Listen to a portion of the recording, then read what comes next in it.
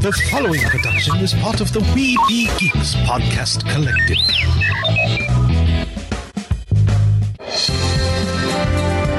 Sorcerer Radio.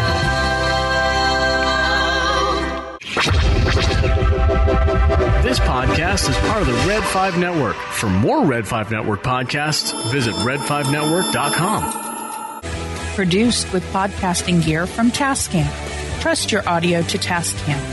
Sound thinking.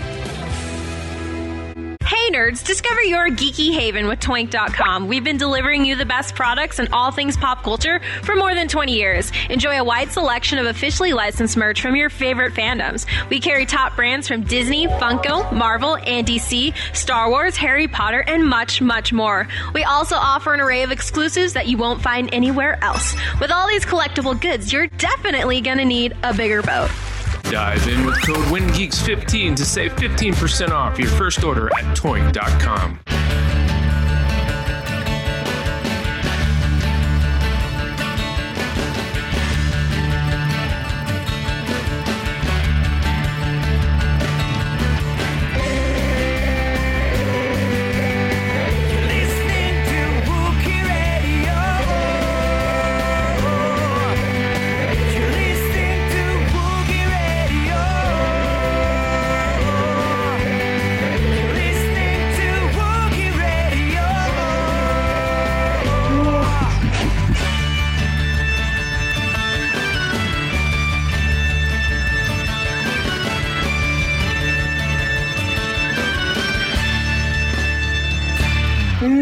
And welcome to another episode of Wookiee Radio. It is the Smugglers 3, Ken, Derek, and myself, Mike. How you guys doing? Not bad. Yeah, thank you. We were talking about the weather last week, and that hurricane that came through you that we were supposed to swing back out the Atlantic came straight up and hit me. Hey. How did that was stronger than I thought because it actually hit Ohio. And then, of course, it pulls winter right behind it. So where it was 70 degrees and beautiful last week, a little bit of rain here and there, yeah. then we get a hurricane. Now it's in the upper 30s. We just had our first snow yesterday. I'm just going to say... We've had flurries for the last week. Sorry, but not sorry. It's currently 66 degrees here in Central Florida. So You probably think it's cold. actually, no, it's quite comfortable as long as there's not a breeze going. Check out the homepage, WookieeRadio.net. Right-hand side is our affiliates where, like, Biddy Boomers use code WINGEEKS15, or no, that's Weeby Geeks, all one word, for 15% off your purchase. Or go to Toink, as you heard in the pre-roll or pre-intro, Toink.com for 15% off your purchase, and they offer free shipping when you use code WINGEEKS15. And stay tuned to Instagram if you haven't seen already to find out who won the Life Day giveaway that we have going with Toink. It was me. No. Wait, when is are you ending it on the 17th? No, it ended on the 18th. Ah, okay. Yeah, the day after. I was because I saw you when you announced it. I'm like, wait a minute, Life Day is not for another couple days. No, usually with Toink, I try and run 4-day contest. Tried to do it over the weekend, but I didn't get the prizes till late, which is fine because summer is totally swamped. Her and the gang at Toink are just totally swamped right now, especially with all the holiday stuff. Yeah. But it was a cool giveaway. It was a Chewbacca robe and a Chewbacca Geeky Tiki. Perfect items for Life Day. It's the ceramic Geeky Tiki. The robe fits nice, I must say. You didn't win, Derek. That's what they keep telling me at the lottery office, too, but I don't buy it. That's why you didn't win. Good. So, like I said, go back and check out Instagram at Wookiee Radio to see who won, or even at Weeby Geeks or at Mighty Marvel Geeks, because it's one prize that's being spread across all three podcasts. Just decided to do all three podcasts are hosting the one contest, one prize this go around, just to make it easy. So, but other than that, we are being joined this week by Andrew and Marisha from the Science Fictionary podcast. Yeah, that's it. Thanks for having us. And it's we're the Science Fictionary and Coruscant Radio Underground. So we've had both those podcasts out there for a while. So. Yeah, depending on if we're in a Star Wars or in everything else kind of mood. Okay. Before we get going.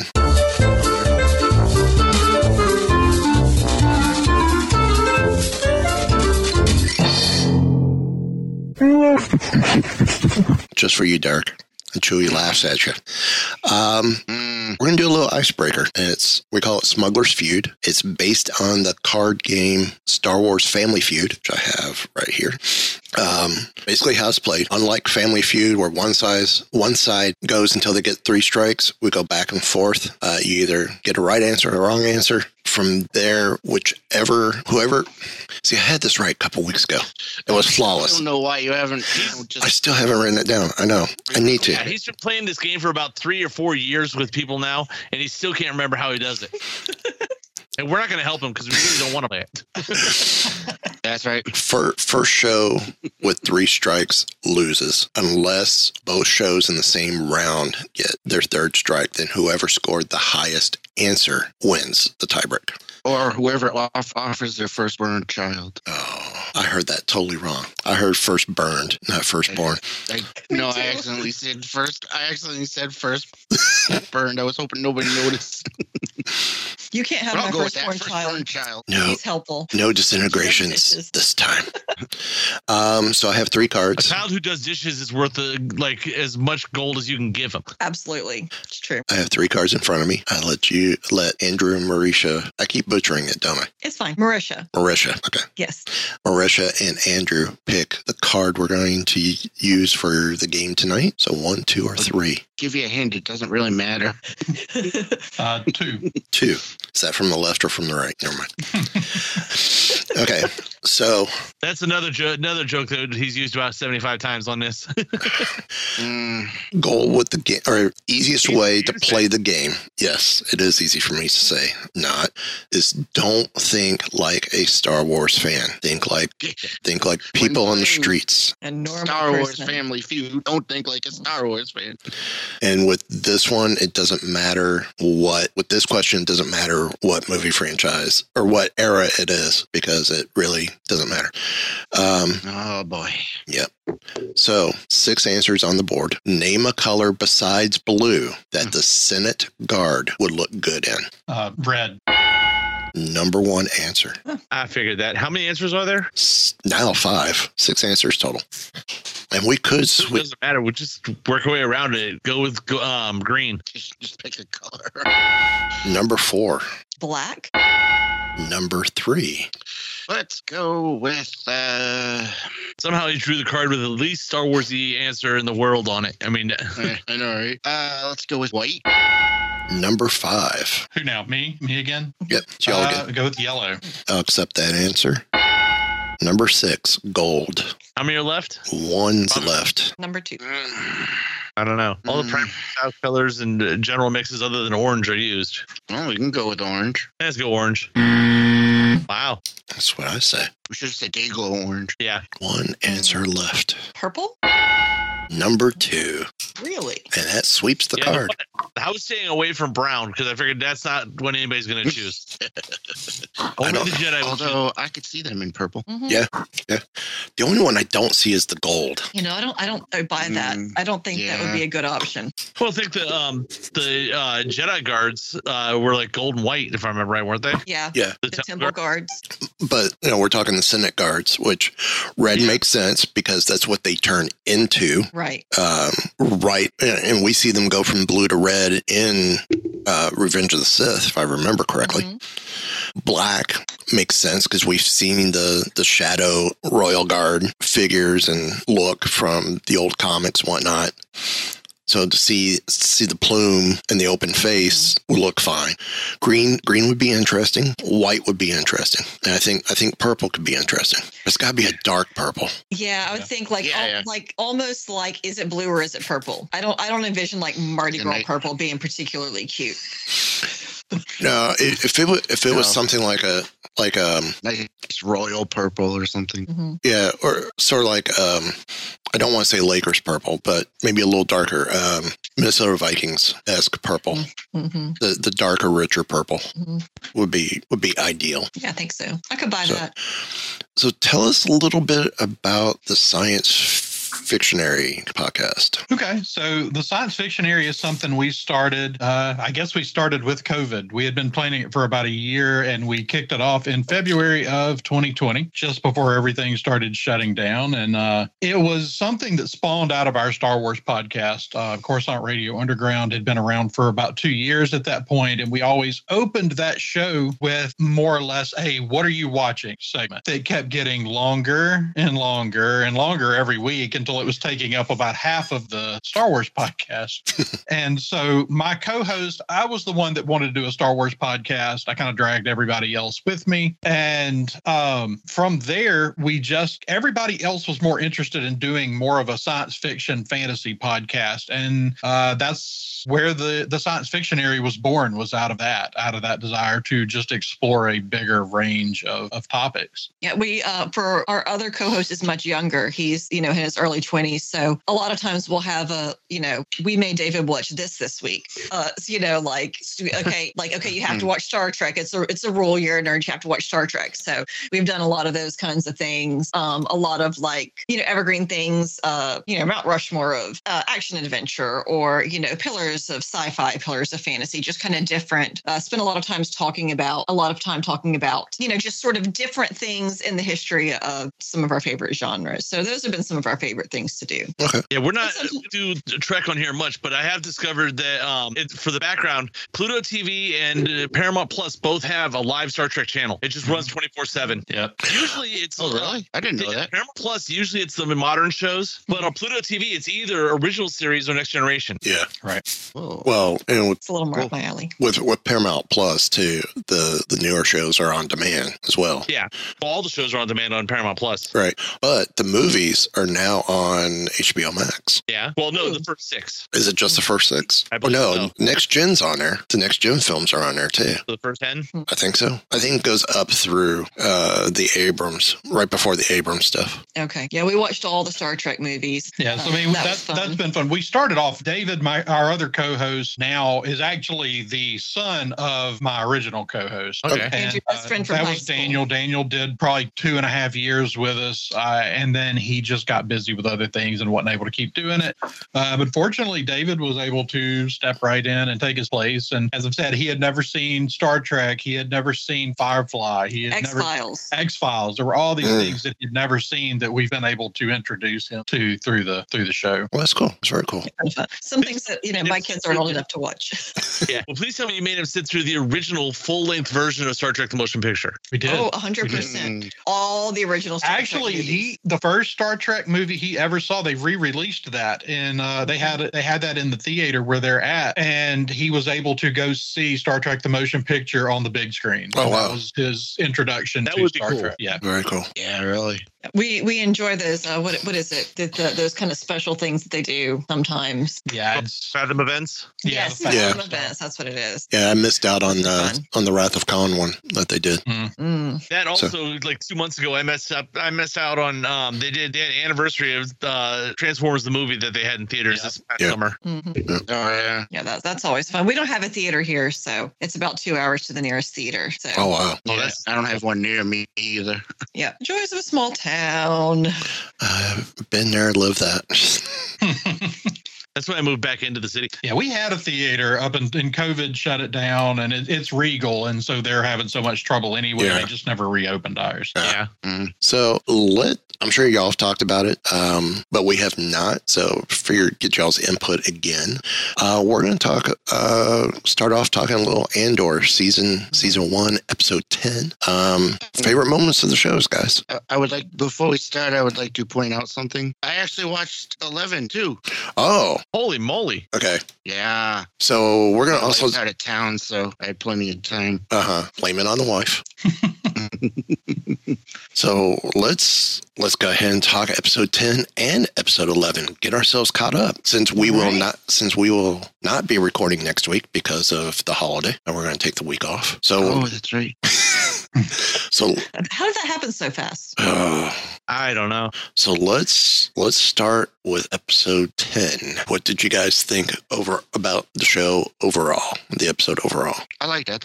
Yeah, it was cool how it seemed like a slow burn. The whole show has been a slow burn on a lot of things, but the two episodes 8 and 9 were kind of a slow burn, learning about the prison, learning what's going on. Then number 10 is everything all at once. Yeah. It's actually, you could almost say this show is almost like a series of slingshots. You get 2 or 3 episodes of pulling back, and then 1 episode of letting go, and then it goes back to you got to reset, pull back for 2 or 3 episodes, and then let go of it again. Yeah, I love that analogy. That's actually pretty spot on for kind of how I felt about it. And I've kind of struggled through this show. I'm enjoying the way the show is. Mm-hmm. I've struggled with some of the pacing in the show, but the prison arc is my favorite arc of the show. I've loved every minute of all 3 of those episodes, and episode 10 is not just a good Star Wars episode. It's a top-notch sci-fi. It's top-notch sci-fi TV. Uh-huh. Yeah, absolutely. It's I feel like we really got to see. I mean, they have just some really incredible actors on this show, you know, who have been doing this for a really long time and are just incredibly good at what they do. And man, we finally got to see several performances, just like breakout performances for this show. You know, we got to see Andy Serkis, we got to see Stellan Skarsgård, we got to see Gillian O'Reilly, all just sort of, they've kind of been building, you know, as the show's going on, and just got to see them all monologue in a really compelling way. Yeah, for me, I think the only character I could do without at the moment. I mean, I like that we're building the backstory of Star Wars and the rebellion and stuff, but the Mon Mothma stuff for me has been kind of hit or miss. I mean, that we could have done something else, just had to make a novel later for it. Yeah. So far, like, I mean, it's cool that it gives you a different from what Andor's doing. Right. And it does tie into all that stuff, and it's building the world and things, but really it's not pushing the show. Well, when we talk about, I disagree. I feel like it is in a different way. I mean, when we get into episode 11, I think definitely if we saw her near the beginning and what she was setting up, and then we cut a lot of the stuff in the middle, and then bringing her back now, you know, a few weeks ago when she's talking to the banker, or I guess that was last week, or with the episode 10 where, you know, she's talking to the banker and bankers. It was been over a couple of weeks because episode 10 is when they brought in the smuggler or the crime boss guy. Yeah, all he wants is her daughter for her son, or for his son. Yeah. That's in this episode. To make your business legitimate. Yeah. Marry into a legitimate family. I mean, that's a time honored. I mean, you look at the Medicis in Renaissance Italy, you know, they were bankers, and they weren't all that well respected, you know, by the world at large. So they're like, all right, new plan. We marry into every royal family in Europe. And they did. Yep. And, you know, it's effective. Wait. You know? It's only one royal family in all of Europe. Well, you know, marry into that one family 7 different ways, and let's get a few popes in there just for good measure. Yeah, but it's, you know, if they will, you know, brought her back for episode 10. And then, of course, we see what we'll discuss what happens with her in episode 11. I think it would possibly made the Mon Mothma character stronger for the series. Not saying what she has, the roles that she has had in other episodes hasn't been important. I think it was just filler and fluff because they were trying to stretch out the Andor storyline. Yeah. I mean, I feel like as much as anything, it was just a reminder of like, hey, she's still in a bad spot. Here's another example of she's in a bad place, just so that honestly, I feel like it was mostly just set up for this kind of confrontation she has with the mobster, right, in episode 10. You know, and everything that kind of came before it was mostly just context for that conversation. Yeah, I think what I appreciate the most about the stuff with Mon Mothma, though, is just showing. It's what I think they've done a really good job with in this show, is showing how this war is affecting people from all kinds of different walks of life, including powerful people, galactic senators. I mean, they're still, you know, being affected here. And so we've seen everything from senators down to lowly, you know, peasants, basically. Right. And I think it's also shown some examples of ways that the Empire is closing their grip on everything. So, you know, she can't get into her trust fund anymore without being analyzed. And right. Well, and sorry, go ahead. No, go ahead. The irony irony that the big heist, where Aldani, the heist on Aldani is what gets her in a position where now she's desperate. It's like, so you're kind of seeing it's not all just kind of seamless. You know, the decisions that all these different groups are making are affecting everyone else, and not positively a lot of times. There's a lot of the rebellion is creating a lot of problems for its own people, just trying to get off the ground. Right. Actually, that's about where I was heading with what I was going to say anyway. How it's like, it's interesting that what Luthen's doing is what's basically going to making her have to leave the Senate. Yeah. Because we see in Rebels, we see that she left the Senate, and it's because of what the Senate's doing and all that stuff. But you can see here that there's also underlying other reasons that she had to disappear. Right. And I think with this, they're building up to that episode of Rebels. Whether that happens, whether that happens in the next episode, or whether that happens during that downtime between season 1, season 2, or if it happens within or alluded to in the first 3 episodes of season 2. Yeah, I don't think it's going to be this one because we're too close to the beginning of where Rebels would be. But next season, remember, it's 12 episodes and it's 4 arcs of 3 episodes each with a year in between each arc. Wow. Yeah, the next year covers 4 years worth of time because they said they're going to the end of the last. Gilroy was saying his ideal thing is the last scene of this is the first scene you see of Andor in Rogue One. Right. On his way to meet his informant who's injured that he kills. Yep. So, some trivia about season 10. Anto Grieger's missing pilot is said to be flying a GPE 7000 transport. GPE stands for Galactic Power Engineering, a manufacturer first established to have made Mahonix Pod Racer and material surrounding Star Wars: The Phantom Menace. That's cool. I hadn't even heard about that company. I've heard of a lot from reading the old EU and all that stuff. You heard about a lot of the different manufacturing companies. This is one that I wasn't familiar with. Right. Next, among the items that Luthen is inspecting in his gallery is a Naboo headdress, similar to one worn by Padme Amidala in Attack of the Clones. Yes, indeed. Literally, as soon as it shut up, I was like, look at the thing. I would not be surprised if that was the actual prop costume piece. Yeah. Well, what they need to do, someone needs to go through on YouTube once the series is done next week when we see episodes. Yes, this is one more week left. Next week is the finale. But and then go through all of the Luthen scenes and make one super cut of it so you can go through and see, because every shot has an Easter egg of something. Yep. Mm-hmm. Like this week in episode 11, we're not on episode 11 yet, but the one it's like a Mayan calendar looking thing. It has to be an Indiana Jones prop. Yeah. Because it's an Earth Mayan calendar style stone. Yeah. Next up, the prison guards on Narkina 5 are using DH-17 blasters, which is the same model used by the prison guards aboard the Death Star in A New Hope. And if I remember correctly, they are also the same blaster being used by the Rebel forces in the opening battle sequence of A New Hope. That's correct. The only difference is where the magazine is located on the gun. Yeah. They're all, it's a slightly altered version of the same gun. See, I noticed the costumes. He notices the guns. Well, that's also like, you see the picture they have here, but it's a lot of the shots of interior of the prison when they're in just the white hallways and stuff have very like THX feel to them. Yeah.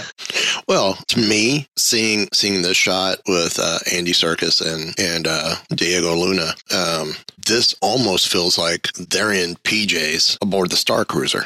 Yeah. I was almost thinking a really deep cut that you got to have your co-host watch. I was almost thinking like a Logan's Run type deal. Yes. Ooh, yeah. There's a deep cut to make your co-host have to watch. Have to find it and then try to watch it. It is available to rent. I forgot where, but there's the show. The movie, but the show's available on Tubi, either Tubi or Pluto. I don't remember which. Tubi has everything. Yeah, because I was actually thinking about that the other day, a couple weeks ago, about watching it. I wanted to watch the movie first. Yeah, I hadn't watched that in years. It's been decades. I know. Yeah. So if you go back to watch it, you'll know why you haven't watched it in decades. Yeah. The prison command center has a tulip-style Imperial workstation, seen very similarly seen in the Death Star in Star Wars, aka A New Hope. But we're all old enough here. It was Star Wars. Hey, not me. That was before me. No, it was a New Hope when I saw it. Yeah. It was Star Wars when I saw it. We're not all really, really old guys. Hey. I'm old. I'm not really, really old. Listen here, whippersnapper. Yeah, Andrew's almost 7 years older than me, so I'm like, hey, that's before my time. Don't give me credit. Give me credit. I'm a millennial. I'm young. I'm determined. I'm still young. I keep telling myself. The only difference is this tulip is white instead of black to be more fitting to the Narkina environment. Yeah. Well, that's like we said about the white hallways and everything else. You flip this and make everything that's white in the prison and turn it black, and you're on the Death Star or any of the Imperial ships. Yep.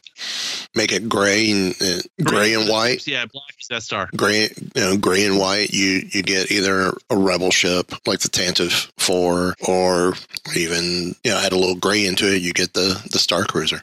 Going back to that. Notice that. That's interesting.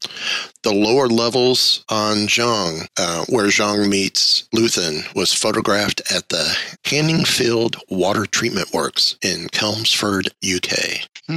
Interesting. So I'm sure a computer matted on top of that. Yeah. So that was the trivia for episode 10. Interesting. I don't know. They pick sometimes it's like, oh yeah, they filmed this and like an abandoned pet food factory. Like naturally, Right. It's always interesting to see the locations that they come up with. Mm-hmm.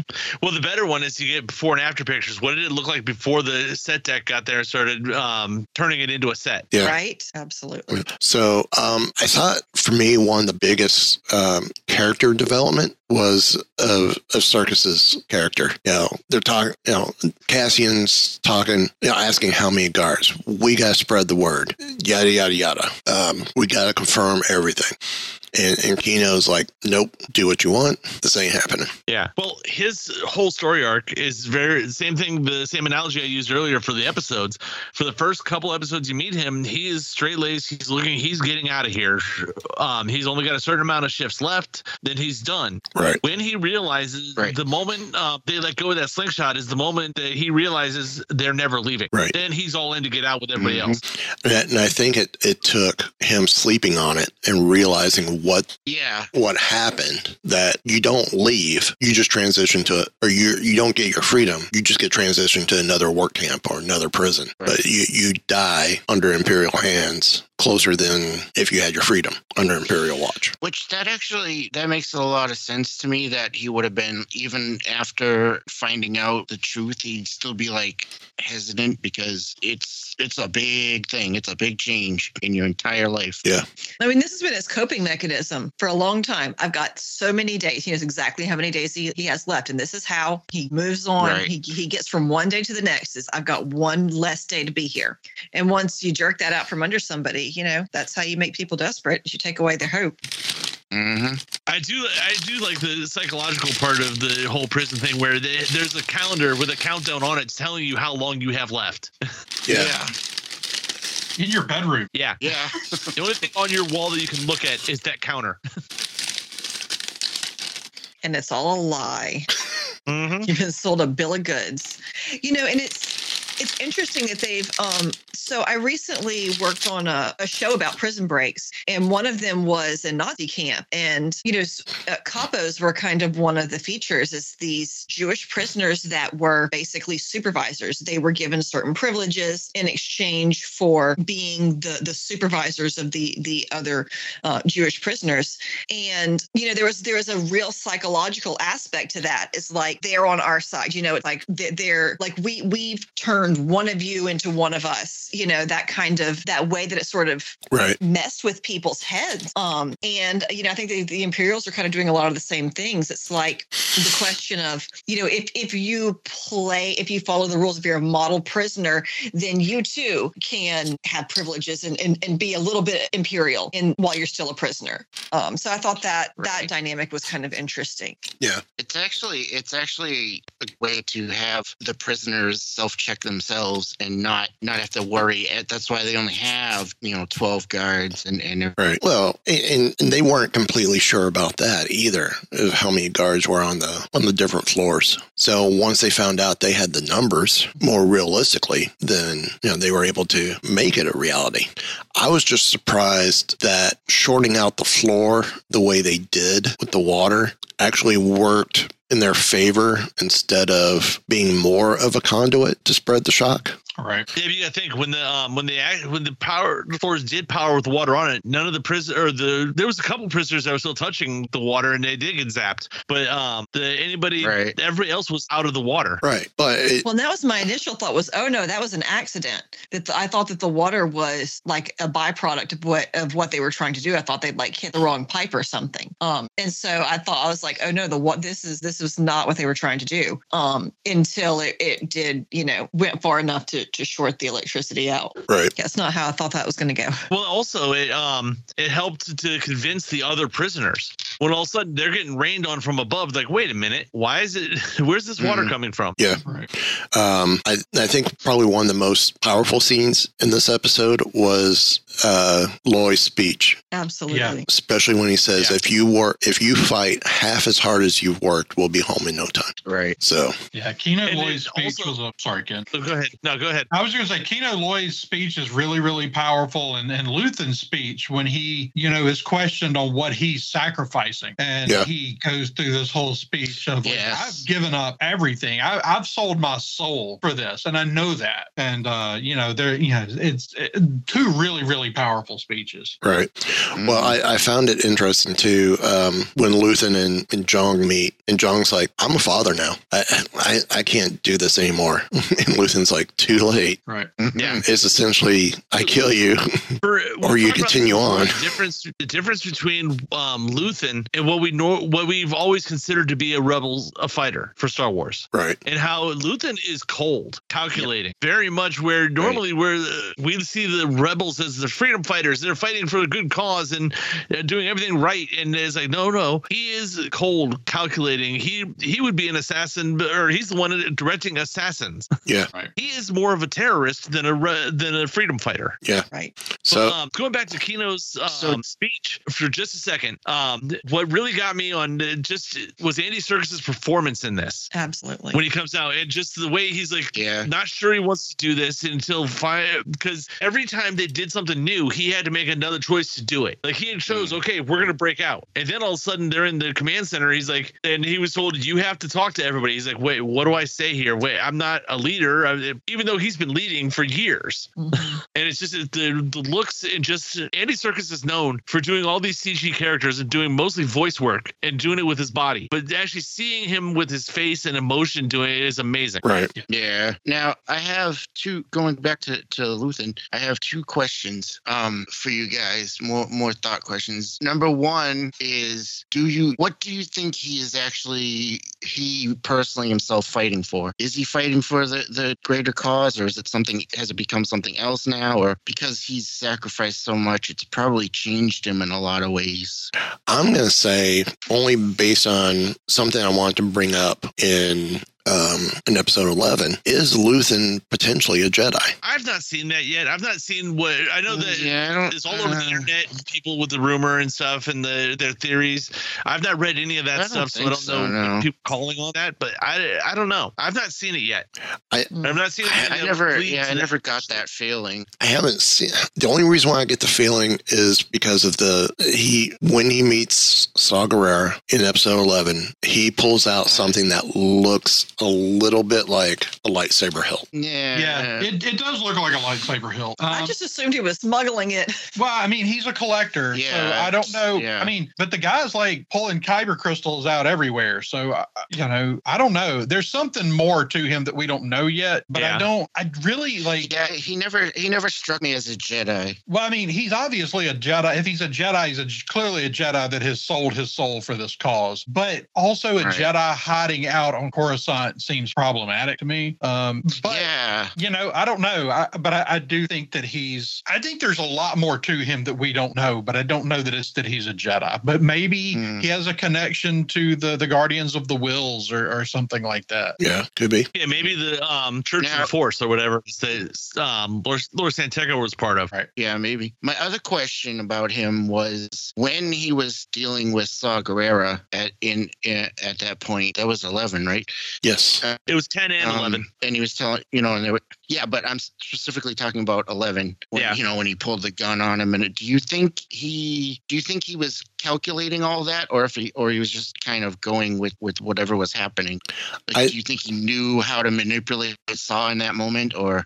I think it was planned. I think he went in with, like a chess player, think 2-3 moves ahead. I'm going to do this. Right.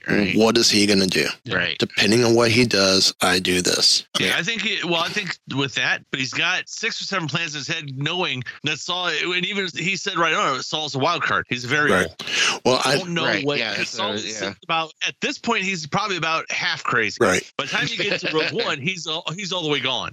Well, and we also Ford Gullet has got a hold of him a couple times. Well, we also get to when Saw's trying to drill Luthen, is there a mole here? Who's the mole? Who's the mole? Right. And Luthen's not. We don't see Luthen stop and think. He just goes tubes. Well, he goes to Saw's like number one guy.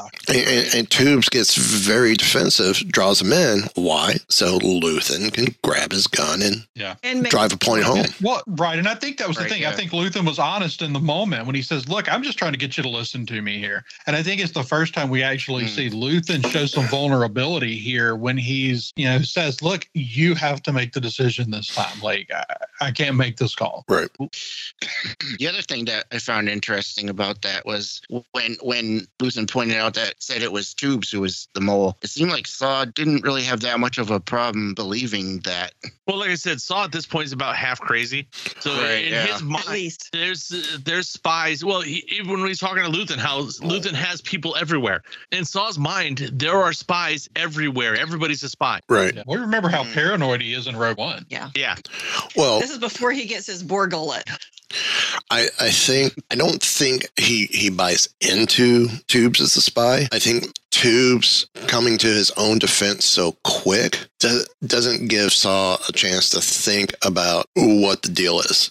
He's trying to process. Well, I asked who the spy is. He comes back and says it's Tubes. He's trying to process it, and Tubes is jumping to. And by the time he's able to process it, the trap has been sprung, and now Saw has a blaster pointed at his head. And I think Tubes jumps to conclusions that fast because he realizes where Saw's at mentally. Right. Because you got to remember, Tubes has been with Saw for years already. Right. So he realizes that Saw's because before Luthen even went in there, he said how he was in a mood. He's in a mood, yeah. I think this is something I want to see in the comics. How does Tubes go from Empress Nest's group to Saw? Yeah. Saw may have gotten more of that group than just Tubes. So right, but how did that potentially happen? Well, remember, Empress Nest was basically the equivalent of a rebel sleeper cell. Right, but so it could have been that she at some point their group joined up with Saw and something happened to her. Could be. Yeah, maybe. But it could be. There's any number of possibilities. Yeah. So yeah, I think actually that could make for a good comic or book or something in the future, possibly. Yeah. Or a side story in Solo 2. Yes. Yeah, could be. Sure. Yeah. How about as Luthen's leaving, him fighting off the Imperial ship and then taking on the 2 TIE fighters with the with the extended, for sake of another word, lightsaber blades coming out of the ship. They showed that in the trailer, and I've been waiting for that moment. It was very cool. It was so cool. Well, I mean, what a cool ship! Like, I've been complaining about that in Star Wars for a while. I mean, we used to be all about the ships, right? The Millennium Falcon was one of the coolest ships anybody had ever seen in anything sci-fi, and then you did cool ships in like some of the video games, like Knights of the Old Republic. You had the Ebon Hawk, and Yep. things like that. And we haven't just gotten just a load of really cool ships in the last few years in Star Wars. And, you know, we've kind of retread some things. Like I like what they did with Mando's new Starfighter. But, you know, we hadn't done a lot of really cool ships. And I think this one is, I've seen so many on Twitter today, so many. This is my new favorite Star Wars ship. Who? I wouldn't say it's my favorite, but it's definitely, I did think to myself, oh, I want that ship. Well, if James Bond had an Aston Martin in space, that's it, right? Yeah. Oh yeah, basically, yeah. For me, it was definitely, I mean, what you're saying, who have thought because of Rebels, they could have made the B-Wing actually cool. Right. I mean, here's the ship. Oh, we're seeing this. Yeah. Really? This is kind of... go ahead. But when Rebels does the whole backstory behind the ship, it's like, okay, this is cool. Well, all the movies have showed us all these fighter ships, TIE fighters and X-Wings and Y-Wings and A-Wings. Rebels gave us the first utility fighter with the U-Wing. Right. It's basically Huey or Black Hawk helicopter for Star Wars. Yeah. So, but I would like to see that more. Yeah. Yeah. Does he have to ditch it? I mean, now I feel like it's marked. Now this is people, they're going to be looking for this. I hope not. The size of this galaxy, like remember the Millennium Falcon was running around with 15 different wanted signs all over the place, and it was still flying around. Right. That's true. It's a big world. But, the other one in this was in episode 11 was that Imperial frigate that was behind him. That was kind of cool looking. Yeah. We saw something similar, in Rebels. We saw that. We saw that exact ship in Solo. Did we? Okay. It was on the screen when Han was applying for the to get into the Empire. It was one of those. Okay. In fact, hold on. He must have the Lego of it or something. He may have the diecast. Yeah, it's in an Imperial recruitment film from Solo, first appearance. I have it in my collection. Oh wow, looky there. Very that is cool. That's from the Titanium line? No, from the Hot Wheels line. Okay. And that's pretty cool. They released it when Solo came out. It was only shown for a split second on a screen. But yeah, that's it. There it is. That's funny. And I looked at it and I was like, I don't know what all that is, but I like it. Well, I guess we found out why he didn't want to be boarded when all his toys started showing up. Yeah. Explain why the weapons are on there. Yep. Right. Yeah. Because that's my first thought. Is he's gonna be like, oh, okay, just pull the smuggler trick and be like, sure, come check it out. Nothing to see here.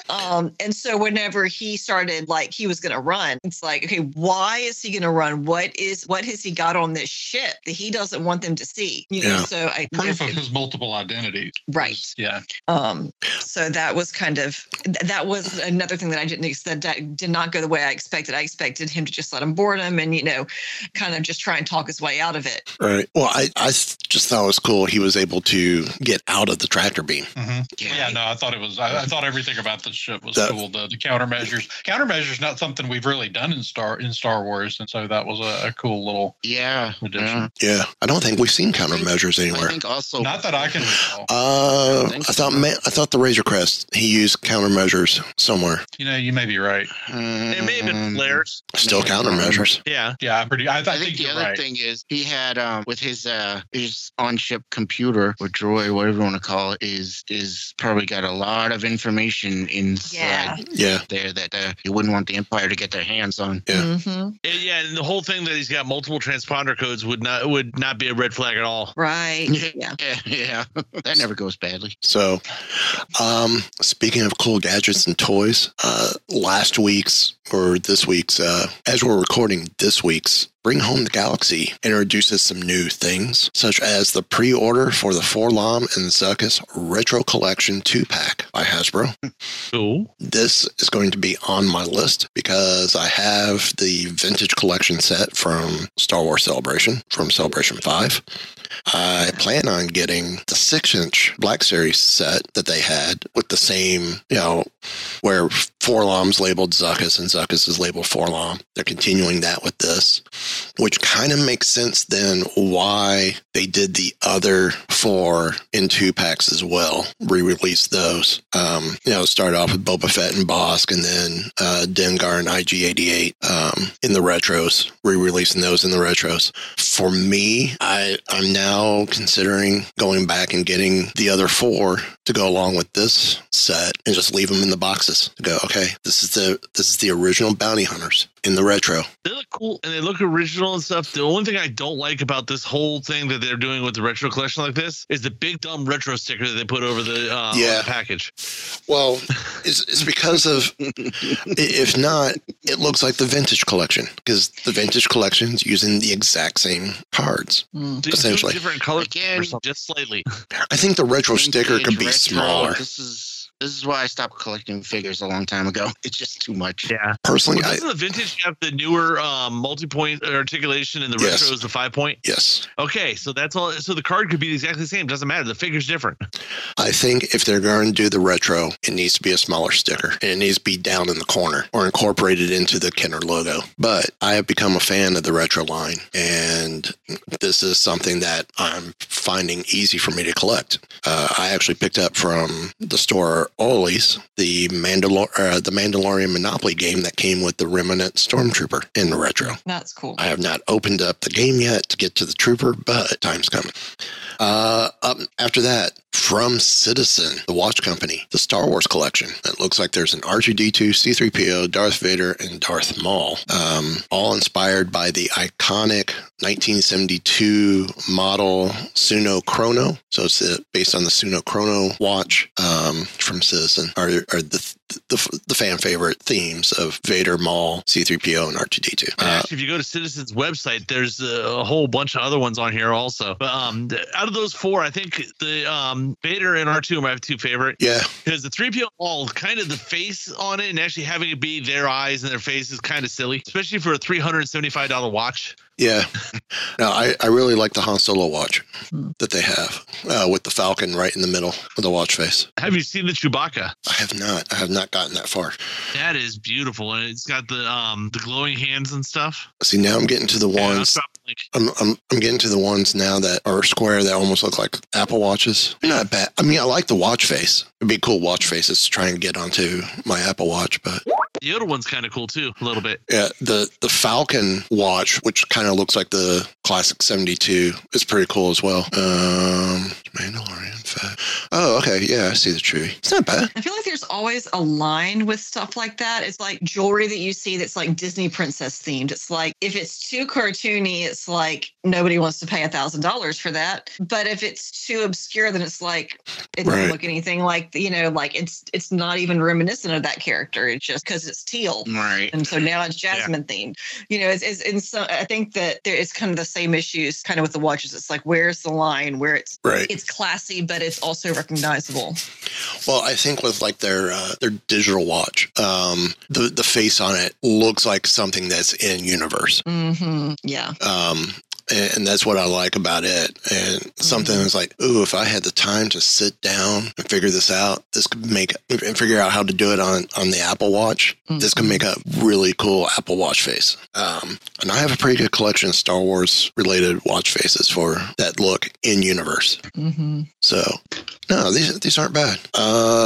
Up next, First Order Stormtrooper helmet by De Nuvo, which they're the group that took over Anvos. Ooh, interesting. I think probably. Once again, looking at the price on this thing, it's a $675 helmet. Yeah.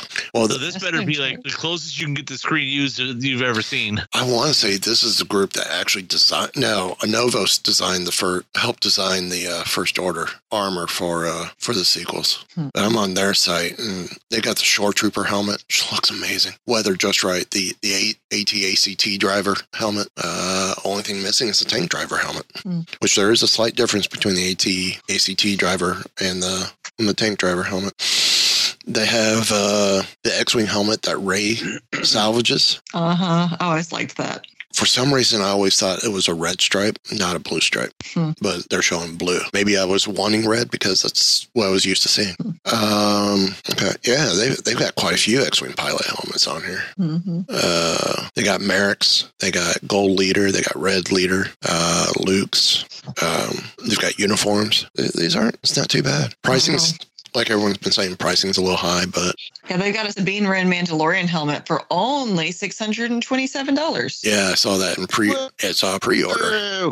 Right? Or for pre-order, you could get the Batman 1989 cowl. Yeah, I saw that too. That's for pretty $950. My grandpa'd say some people got more money than they got sense. Yeah. And of course, I'd be one of those people that can afford it. Yeah, but, all of us, if we had the money sitting in the bank account, would be doing it. We'd be spending it on this. Exactly. Yeah. Although they do have on their site here a life-size Grogu statue for only $250. Ooh, there we go. Okay. If you're looking for something new to carry your lunch to work, or for those festival gatherings or conventions, there's the Princess Leia cooler by Igloo.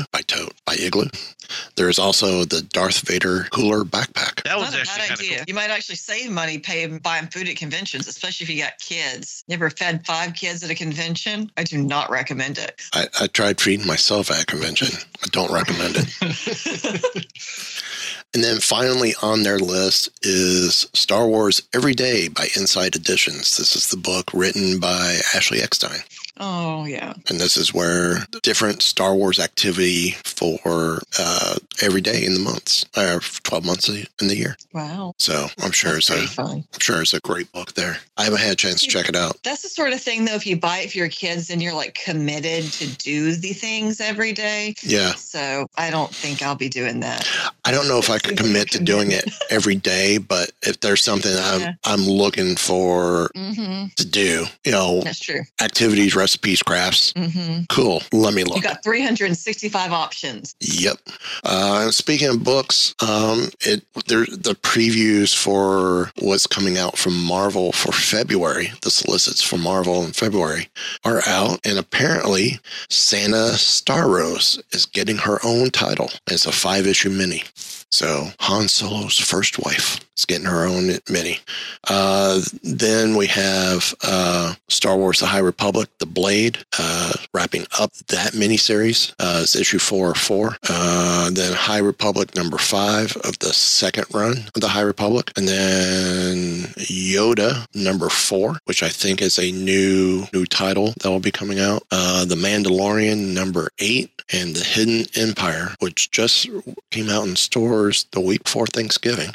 Hidden Empire number 3 of 5 will come out in February. And then Star Wars number 31 and Bounty Hunters number 31 and Dr. Aphra number 29 and Darth Vader number 31 are all also coming out. Yeah, because those all started right there about the same time. Yes. Vader is the third run of Vader.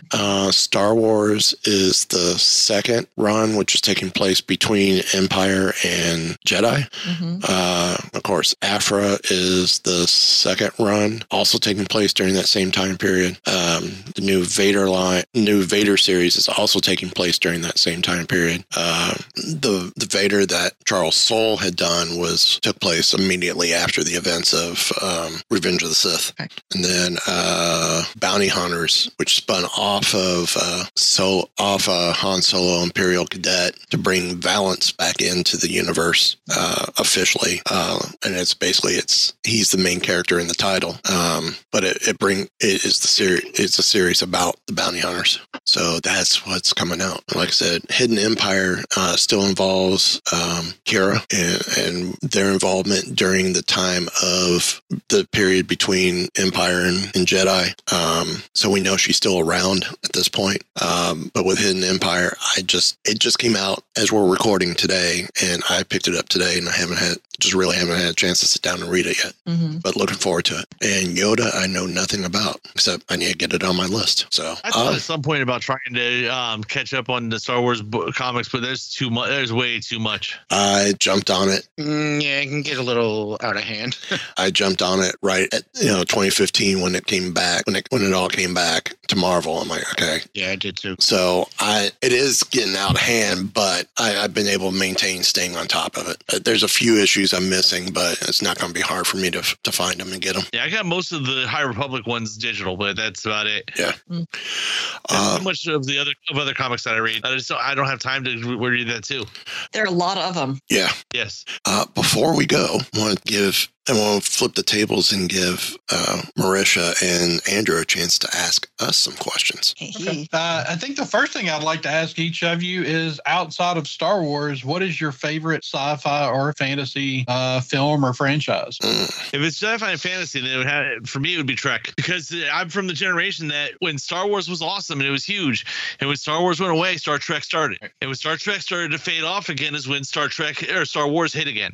I gotta say, Hitchhiker's Guide. Ooh, it's a good one. Good one. Mm-hmm. I had always been. I don't know how many times I have bought the book or the books because can't find them. Okay, time. I'm interested in reading it again. Time to go get a new copy. Yeah. And then oh, look, it's a cool new edition. I've not done that, but to get the radio dramas as well, and then to get the radio dramas for all 5 books was really good score to get. The audiobook, all the different media. Yeah. That's kind of happens to be sitting beside me on the shelf. I'll go with perfect. Star Trek. Yeah, I'll go with Star Trek because that's what me and my dad kind of bonded over. Yeah, I mean, I love Star Trek. It's because of my dad I got into science fiction and really got into Star Wars. Me too. Yeah. I mean, because other things, Star Trek, Space 1999, Logan's Run, like we talked about. I mean, the original Battlestar Galactica. Yes, I watched Battlestar Galactica 1980, even though I thought it was cheesy as all get out. I watched through that within the last year just so that I could say I've seen it. When Derek and I had Michael from Jada Toys, I mentioned the show. It was the Sid and Marty Krofft show. Wait, is it Sid and Marty Krofft or did I say it was Filmation? It's one of the two. It was a show called Arc 2. Oh, okay. I don't know.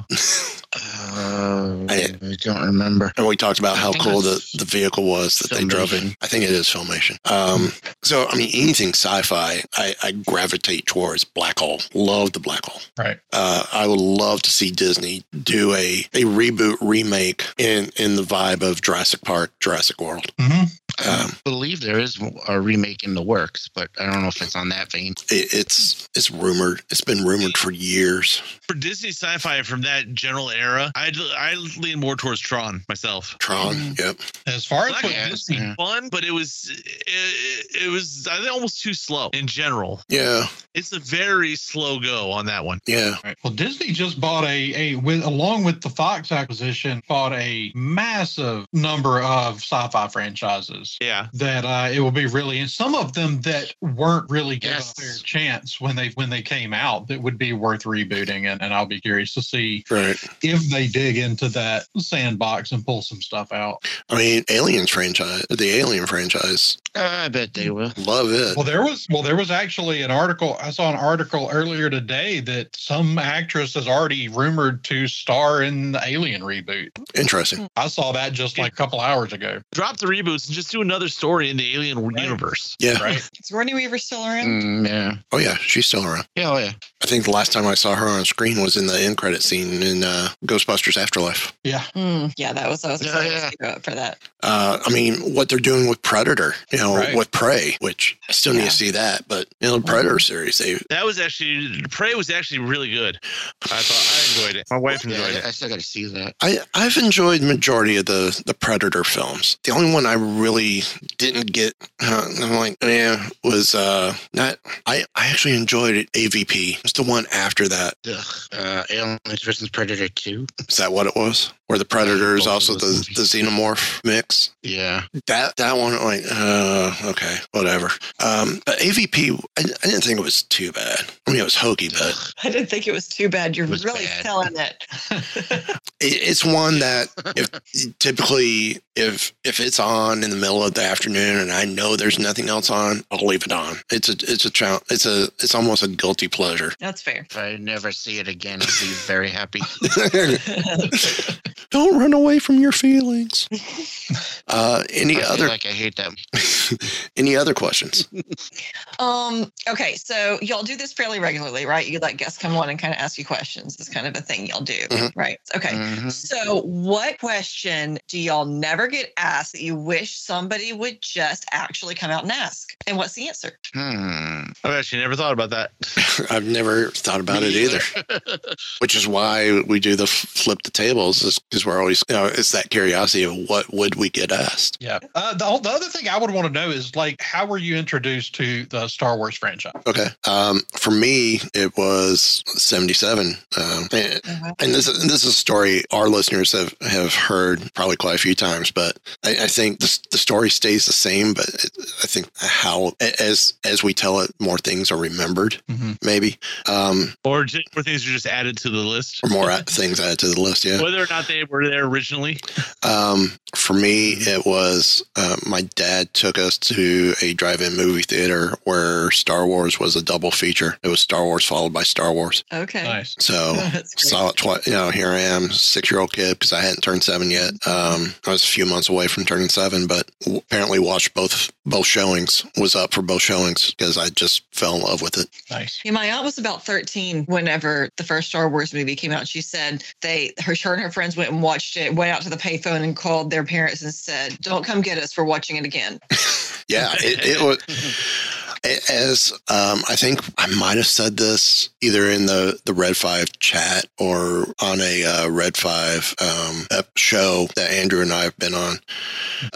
Star Wars, I mean, to us, the original trilogy is, don't say anything bad about my family type thing. But in all reality, it was mediocre. It's gold-plated mediocrity. But we love it because we were kids when we saw it, and that's what captured our imagination and our creativity, and it was the modern day mythology brought to life. Just like I'll argue that a little bit. It may have been mediocre cinema for the hoity-toity cinema crowd, but in one movie, in one film with the Phantom Menace, with A New Hope, George Lucas changed the face of movies for the rest of history. Exactly. If you look, you can actually put a line there in 1977, and you got movies before Star Wars, movies after Star Wars. There's a major difference. Well, as we said before, it's because of Star Wars that Star Trek came to the big screen. Yeah. Roddenberry realized, okay, I can now do this on the big screen. And again, I'm okay hearing now it's a mediocre film. I mean, especially when you hear Mark Hamill talk about who really says these lines and the different stories. But when we look at the people who grew up with this prequel trilogy and they're going, no, the prequels are so much better than the original trilogy. I grew up on the original trilogy. It's like, okay, this is your first experience seeing Star Wars in the theater. So of course, this trilogy is your trilogy. Mine's the original trilogy. Respect that. But just know you got a mediocre trilogy just like I have one. Yeah. And the same thing now with the sequel trilogy. It's almost like the old cassette tapes. You have the master, then you make a copy, and it degrades a little bit. Then you make the next copy, it degrades a little bit. We kind of got that with the different trilogies. It's all still great, but there's a little degradation there. Yeah, I'll give you that. I think that's probably a fair assessment. Well, whenever the special editions came out in theaters, I was probably 8 or 9. My dad took my sister and I to the Dollar Theater, dropped us off to see it. And I was really disappointed with the first, because I thought we were getting new Star Wars. So we sat down, I'm like, oh, right, we're going to find out what happens to Luke Skywalker. It's the first movie. I was like, what?